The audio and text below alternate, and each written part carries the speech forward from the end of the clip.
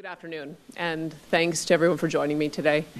Yesterday, I released a video in which I laid out our government's policy direction on the issues of preserving the choices children have regarding their gender identity until they are mature enough to make them. Policies to better involve parents in their children's education on sensitive issues, and finally, policies addressing the issue of women, girls, and transgender athletes in competitive sports. These are sensitive conversations involving children, and I hope we can depoliticize these issues as much as possible as we work through the process of implementing these policies into law and regulation in a fair and effective way. I want to start by saying that every Albertan who identifies as transgender, I care deeply about your happiness and your well-being. I support you in becoming the person that you want to be or who you already are. And as Premier of this province, I will ensure your rights are always protected. For children who identify as transgender, I want you to also know that these policies are being implemented in order to protect the choices you have regarding altering your physical body until after you've grown mature enough to make such choices safely and with a full understanding of what that means for the rest of your life. These policies include a prohibition on gender reassignment surgeries for minors aged 17 and under. For children aged 15 and under, puberty blockers and hormone therapies for the purpose of gender reassignment will also not be permitted, with the exception of those who've already commenced their treatment at this time. For minors aged 16 and 17 who wish to start hormone therapies for gender reassignment purposes, this will be permitted with parental, physician, and psychologist approval and consent. Alberta's government is also working to attract specialists in gender reassignment surgeries and care to Alberta to assist adults who have a wish to transition, and we plan to build a private registry of these experts to support their lifelong health needs. In our classrooms, we will ensure discussions about gender identity and other sensitive subjects happen at the right time and with the parent-child relationship at its core. This will include a parental opt-in consent requirement when teachers plan to discuss subject matter related to gender identity, sexual orientation, or sexuality for K-12 students. Further, children aged 15 and under will require parental notification and consent before their name or pronouns are changed in school. For minors aged 16 and 17, parental consent won't be required for this, but parents will have to be notified. We will support families with a new pilot program to provide counseling services for families in need to assist with navigating these issues together. In rare circumstances, when transgender children experience an abusive parent, there are, of course, child protection laws that will be enforced. And lastly, we are implementing policies to protect fairness and safety in women's and girls' sports. We will work with sporting organizations to ensure that women and girls have a choice to participate in competitive sport without having to compete against biologically stronger transgender women athletes, while also ensuring that we work with those same organizations to expand co-ed and gender-neutral categories so that every transgender athlete can meaningfully participate in the sports that they love.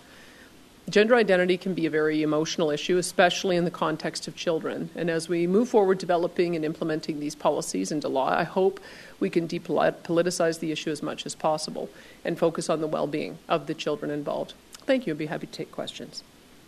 Thank you. We'll be going with one question, one follow-up today. We're very tight on time, so please make sure to respect your colleagues with that one question, one follow-up. For those in the room here as well, please give priority to an outlet who has not asked a question if yours has already. We'll start off here on the ground, and then we'll go over to the phones and back and forth. So first up the mic, please go ahead, state your name and outlet first. Danielle Smith, Globe and Mail. You've spoken passionately about bodily autonomy, about depoliticizing the conversation around trans and non-binary children, and, as in your own words, not using them as a political football. In November, you made clear you wanted to strike a balance on parental rights. The parental rights policies here are more aggressive than any other province, and the restrictions around hormones and puberty blockers are unprecedented in Canada. So what changed that made you take this approach? Well, we know that we have to preserve the rights of kids to be able to make decisions as adults. I think that we've seen in other jurisdictions, I believe in June of last year, New Brunswick made policy changes. In the fall, Saskatchewan made policy changes. We've been watching internationally as the UK has made policy changes, as well as Denmark, Norway, Finland, Sweden. I mean, this has been an ongoing conversation over the last number of years. We've been monitoring it very closely, and we wanted to make sure that we struck the right balance so that kids are not making irreversible decisions when they may not be mature enough to make those decisions. We want to make sure that those adult decisions are made as adults.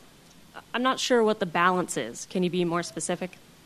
Well, when you begin hormone therapy, there are health consequences associated with that. It is a decision that impacts your life, higher risk of osteoporosis, so there's a need to have bone density tests. There's higher incidence of heart problems, so there's a need to have that monitored.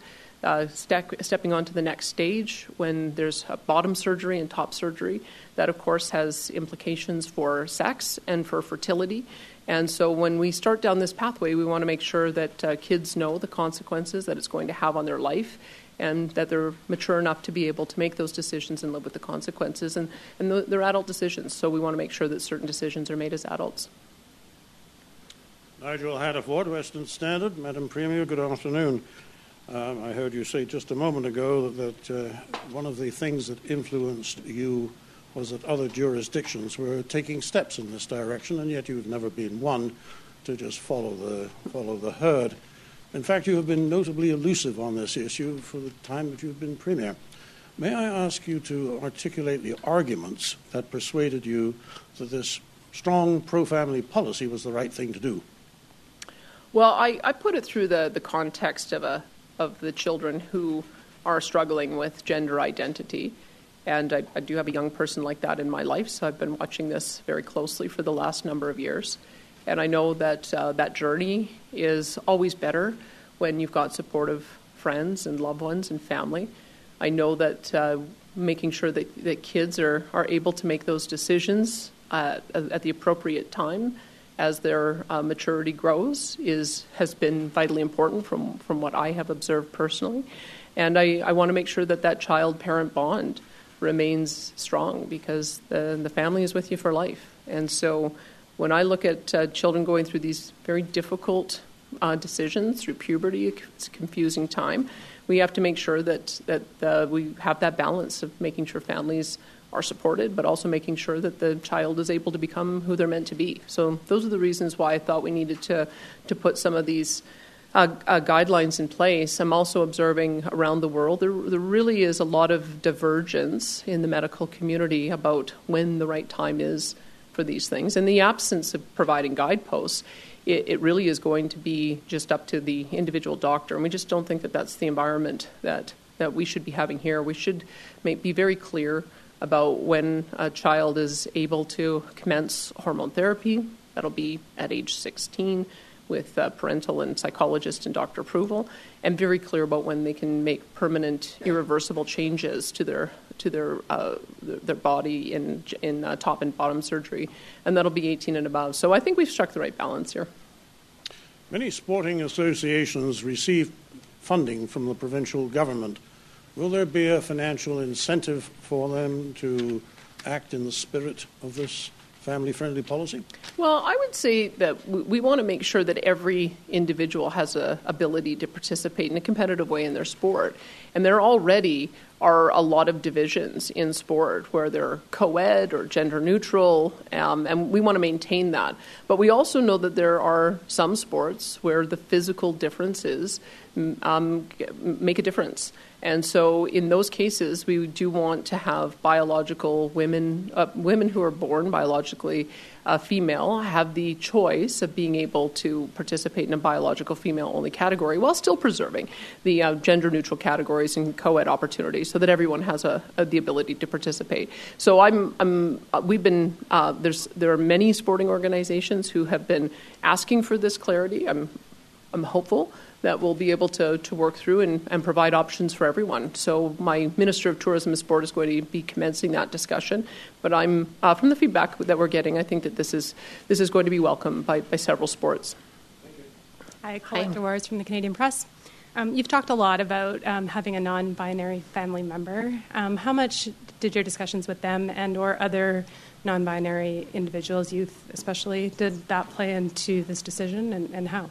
I've been consulting with members of the transgender community since the last time I was in politics. And one of the constant things that I hear is how difficult it is to get connected with somebody who understands transgender medicine, the need for ongoing hormone therapy, and managing the health conditions that come from being on a lifetime of hormone therapy. I met with Lois Cardinal, who, as you may know, felt that she was rushed into bottom surgery and is having consequences of that. And her great frustration is that there hasn't been appropriate medical aftercare for that.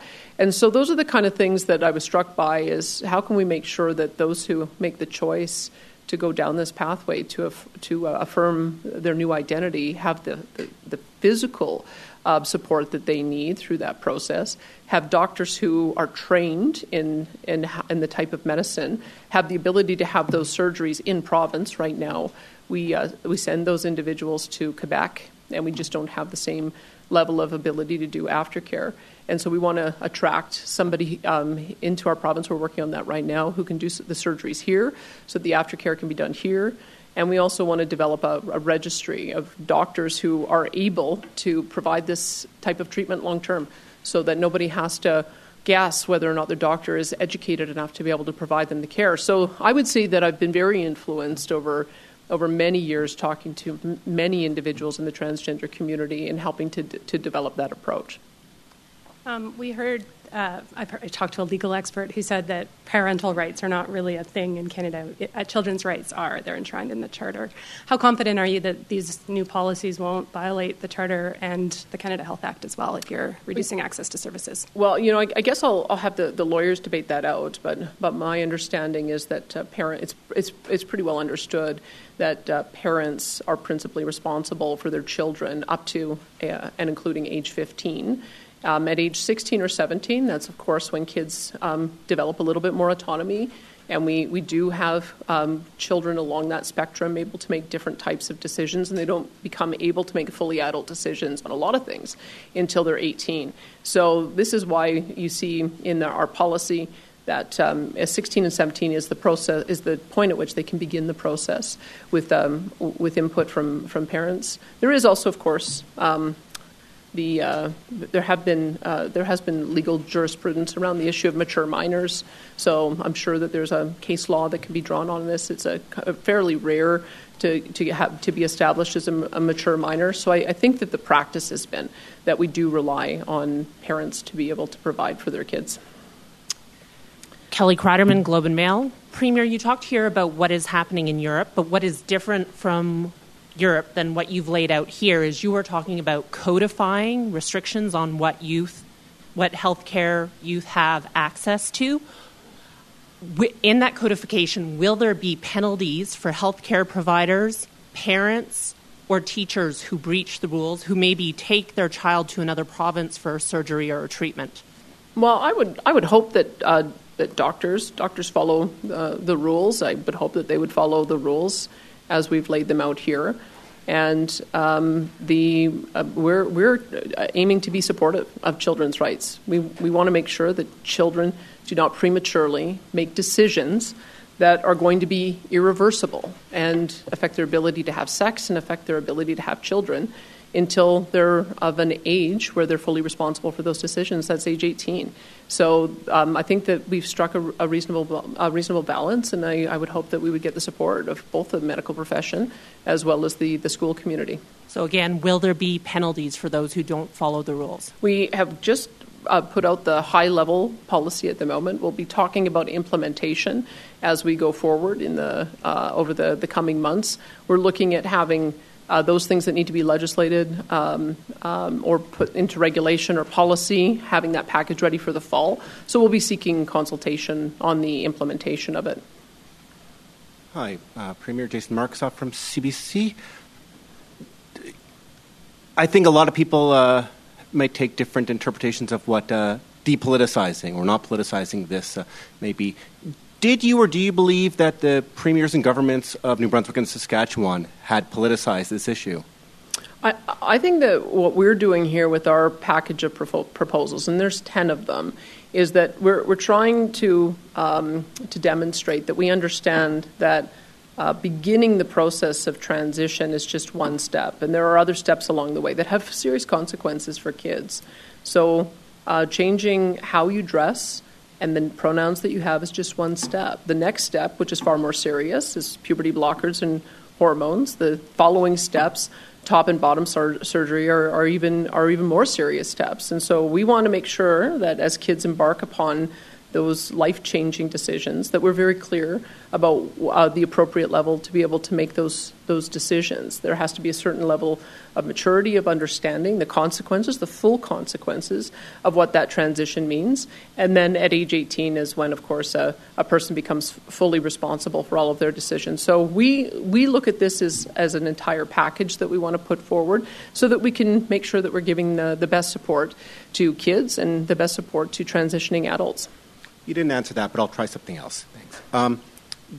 How do you reconcile, or I'm trying to square the idea that you want to support these children in all journeys they want, but also you're worried they're going to make a terrible mistake that's going to alter their life and make them unable to have sex. How do those two come together? Well, I mean... Are they making a mistake, or do you support their journey? I would say that I support the journey of adults who want to transition to another gender as far as they are adults and able to accept the consequences of those decisions. I certainly do not want children to be making decisions before maybe they've even had sex about whether they want to stop that aspect of their life, or before they've even contemplated whether they want to have kids, to cut off that aspect of their life. I think that as adults, we have an obligation to ensure for kids that they preserve all of those important choices until they're adults, until they're able to make those decisions with the maturity that goes along with that. So that's I think it is supportive, and we want to make sure that in every step of that journey that the kids feel supported by their families and supported by mental health support if that's what they need. But that is, I think that when you're talking about irreversible decisions, that falls into the category of adult choices. And so we want to make sure that they're making those choices as adults. And we're going to hop over to the phones for a couple questions here and then come back to the room. Operator, can you put through our first caller here, please? Yes, thank you. The first question is from Cian Bexty, the counter signal. Hi, Premier. Thanks for taking my question. The Liberals, the NDP, and the mainstream media haven't waited a second to attack Alberta for banning this organ removal of children or for protecting young girls in sports. And I'm just wondering if you're worried that this is sort of reaching sort of a fever pitch. I know you wanted to depoliticize the issue, but the left is keen on politicizing it. Are you worried about vindictive retribution in the form of reduced health transfers from Trudeau? Well, first of all, we're not stopping any covered service. We do about 100 transgender approvals for surgery every year, and about a quarter of them are aged 18 to 25. Just for context, so that you know, in 2020, 2021, there were 104 individuals approved for surgery, 25 of them 18 to 25. In 21-22, it was 119 approved for surgery, 27 in the 18 to 25 category. And I only have partial data for 22-23. It was 19 as of this point in the year that I was looking at, 3 of which were 18 to 25. So that's not going to change. In fact, we're going to provide more support because rather than sending those individuals to Quebec to get the surgery, we are going to attract a doctor here so the surgeries can be performed here, as well as the aftercare, which is very important in the case of some of the especially the bottom surgery. So there's nothing that's changed there. When it comes to hormone therapies, those are covered by a parent's drug plan. And so, again, those are not therapies that are currently covered by government. They're covered by parents' drug plans. And I would just say that just in the case of the federal government, last year, the federal government passed a new agreement with federal employees for health benefits, and this agreement recognizes that benefits should only apply for gender-affirming procedures for adults 18 years of age or older. So I'm not quite sure why the Minister of Health would take such a strong position when their own employee insurance plan only supports adults receiving these treatments. So we are being, I think, very responsible in the approach that we're taking. We are going to continue providing the same services that we've always had. We're going to make sure that they're even better so that those who are transitioning get the appropriate aftercare and counseling support that they need. And so, I welcome the discussion, but there is nothing that we are doing that would violate the Canada Health Act. Just to follow up, the parents' advocacy groups in Canada and frankly internationally have been applauding this policy. One said that this is a common sense measure that is 100% necessary when it comes to keeping parents informed about the safety of their children. There's been a lot of support for this. There's been a lot of opposition from the opposition. But I'm curious, where you stand on invoking the notwithstanding clause if it comes to that. Will you do that? I hope it doesn't come to that. I mean, we're putting this forward with the best interest of the child in mind, and we believe that the child's best interests are served by having a supportive family walking every step of the way with them. We believe the child's best interest is served by making sure that when they're making decisions, that it doesn't have it's not irreversible until they're of an age where they're prepared to live with the consequences of that. So I think because of those aspects, I would hope that this is supported. That's the spirit with which we've gone into it, is to making sure that we're protecting children's rights and children's choices. Thank you. Operator, can you put through the next caller, please? Thank you, yes. Lisa Johnson, Edmonton Journal. Hi, thanks for taking my question. I'm wondering, my understanding is that your legal first name is Marlena. Why did you choose, I'm wondering why did you choose to go by a different name, and why you would take steps to restrict the same freedom for others to do the same? Well, my mother's going to get a great kick out of that question, because I've been ever since 9/11, I've been telling her how difficult it is that she decided to have me go by my middle name and not my first name. It was my parents' choice to call me Danielle, and it was my parents' choice to put on my birth certificate that Marlena Danielle Smith. They just liked the ring of it better. That's actually what it comes down to. They didn't do the same thing for my older brother. He goes by his first name, not his middle name. My middle sister, she goes by her first name, not her middle name. My two other brothers also go by their first name, not their middle name. They just decided to make a difference with me. They liked the name Danielle, but they didn't like the ring of Danielle Marlena Smith. That's what it comes down to. Did you have a follow-up, Lisa?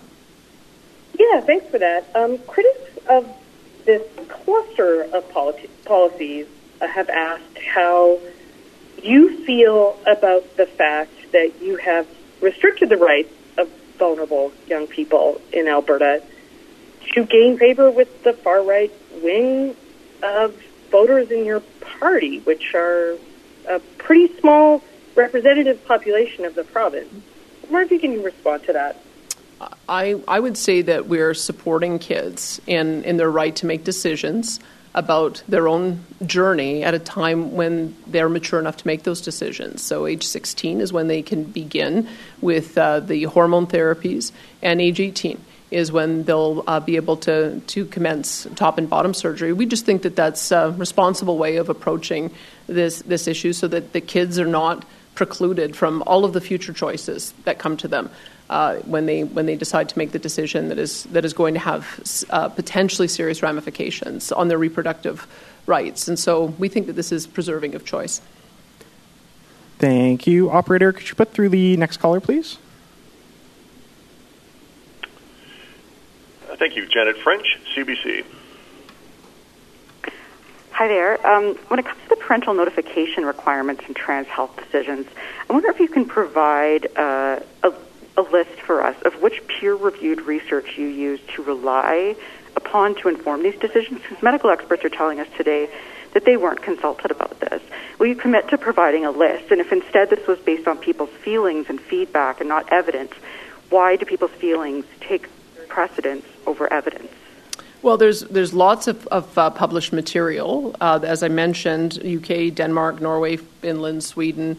We've also seen a break in the community last year when one organization talked about reducing the thresholds, and they ended up losing a board member and other supporters over that. There's a different organization that has the endocrine doctors that have different parameters that are actually a little bit closer to what we've proposed here. And there are other medical associations that actually don't prescribe ages. So this is why I would say that there isn't one single narrative, and there isn't one single answer, and there isn't one single authority that we can rely on this. So a lot of it is going to be looking at the impact on kids. And I think most people would acknowledge that if somebody is making an irreversible decision that could end their ability to have children, that's a decision they should make as an adult. That's certainly the feedback that I've gotten. And it seems to me the most reasonable approach. I should say, I mean, that has been the practice in Alberta, is that you cannot have bottom surgery until you're aged 18 or over. And so as I've been watching around the world this conversation taking place, we're affirming that practice is going to continue here, that we don't want kids making irreversible decisions before they're adult enough to be able to understand the ramifications and consequences of it. So, yes, we're watching the shifting and evolving debate in the medical community with interest, but we think it's important that we set some guidelines so that those who are going through this journey know the decision points where they can commence hormone treatment and where they can commence surgery. And did you follow up, Janet? Yeah, just to go back to that, my question was whether you would commit to providing us with a list of those resources. So I'd like you to chime in on that. But for my second question, I can already hear the school officials just dreading the paperwork required to opt every single student into every single lesson that touches on sex education, gender identity, and sexual orientation. Some people might predict that teachers would now avoid those lessons to get around that extra work when they're already so busy. So can you explain why making it harder for children to learn about sexual health is a benefit? Well, I guess if teachers are indeed talking to kids about sex every single day, every day of the school year, then I guess that this policy has demonstrated why we need to put it in place. But if, as I suspect, there is structured education on structured days, then I don't think it's a hardship for schools to say, this is the day that we're going to be discussing issues of sexuality, sexual orientation, and gender identity. It shouldn't be onerous. It actually should be fairly straightforward to be keeping parents in the loop on these issues. Thank you. And we're going to come back to in person here. We have time for 2 more questions, so we'll go to the mic. Helen Said, City News. I'm sure you're aware of the criticism that is coming around with this announcement. It's not just the federal health minister, but also the justice minister, the Transgender Society, and the people, and the Alberta NDP who are calling this a political stunt. What is your response to that? Absolutely not. Issues involving kids' reproductive health are not a political stunt. That is essential for us to show leadership in preserving kids' choices, so that they, if they choose to at some future point, decide that they want to have kids, that they haven't prematurely made a decision they can't live with. So that's very serious, and that's the reason why we felt it was important that we put these guidelines in place. I would encourage you to consult widely in the gay and transgender community, because once again, just like among doctors, there isn't a single voice. There's a number of different individuals who are from the community who also want to make sure that kids' choices are not cut off prematurely, and that there is appropriate care, mental as well as physical aftercare. We have a number of people that we can give you who are prepared to add some commentary to your story if you're interested. I think Sam has a list of individuals who'd be happy to give you some of their perspective as well. You touched upon the implementation briefly. Could you explain a little more? How long are we seeing for the implementation? A few months, a year, or longer? I'm thinking that we'll probably have whatever policies need to be changed in legislation, that would be scheduled for the fall. And so we would probably proceed with a package. If it's a regulation, legislation, and policy changes, we're looking at doing implementation in the fall. Thank you. Last but not least. No, definitely least. Rick Bell, Postmedia. The federal Liberals, following on the last question, are deeply troubled by what's happening. It's not the first time the federal Liberals have been deeply troubled by your government. And they want to come and talk to your health minister about this. And they have grave concerns. What is your thought about being lectured on this policy by your good friends in Ottawa? Well, if they want to demonstrate leadership, then why did they prohibit their employees from getting gender support for their choices until they're 18 plus? So I would just ask them not to be hypocrites on this and to not politicize it, which they're clearly doing. We know that we are going to be supporting kids who go through this journey with the mental health support that they need, with the family support they need, when they get into age 16 and 17 with the hormone therapies that they choose to have, and when they turn 18 and ask for top and bottom surgery. We have a process for approving that, and we're going to make sure that there are sufficient doctors who can provide that ongoing care, as well as the surgery being done here and aftercare. So I would say that maybe they could work with other provinces to go as far as we are in providing the full scope of care for all individuals who are going down this life journey. I think that it's been a bit of a gap in our health system, that we've been sending people to Quebec and then not following up with the care that they need. I think it's a bit of a gap that we have transgender individuals who don't have the lifelong primary care that they need to support their very unique health needs. So that's as much a part and parcel of this proposal as any of the other aspects. And I think that that's an appropriate area for the health minister to look in to see if there's other ways that he can get other provinces to help bridge that gap. Within a few minutes of your video, there were a lot of people on social media who were very critical. And you've heard some of the criticisms that you're captive of extremists in your party, that you're deliberately hurting children, that your policies are dangerous. And to quote the Calgary Mayor Gondek, it's an infringement of human rights, and many other things. What do you say to those people who are, quite in many cases quite emotionally invested here and making those claims? Danielle Smith not fit to lead, et cetera, et cetera. And also, are you confident you have most Albertans on side on this issue? So it's kind of a two-part. So, the one is what you say to those people, the critics, who've come out publicly and slammed you in every way. And are you confident you're speaking for the majority because they say they're speaking for the majority? I am confident that Albertans do not want children to make irreversible decisions that impact their reproductive health. I am confident that they do not think that those are child decisions to make, that those are adult decisions to make. I am also confident that parents love their kids and they want to know what's going on with their kids. Doesn't matter what perspective they come from. They want to make sure that they're walking the journey with their child every step of the way. And anyone who's trying to put roadblocks in that child-parent relationship, I don't think they have public support. I mean, that said, we do know that there are going to be difficult conversations to be had. That's why we are going to be supporting a pilot project to ensure that families are able to have counseling right alongside with the kids.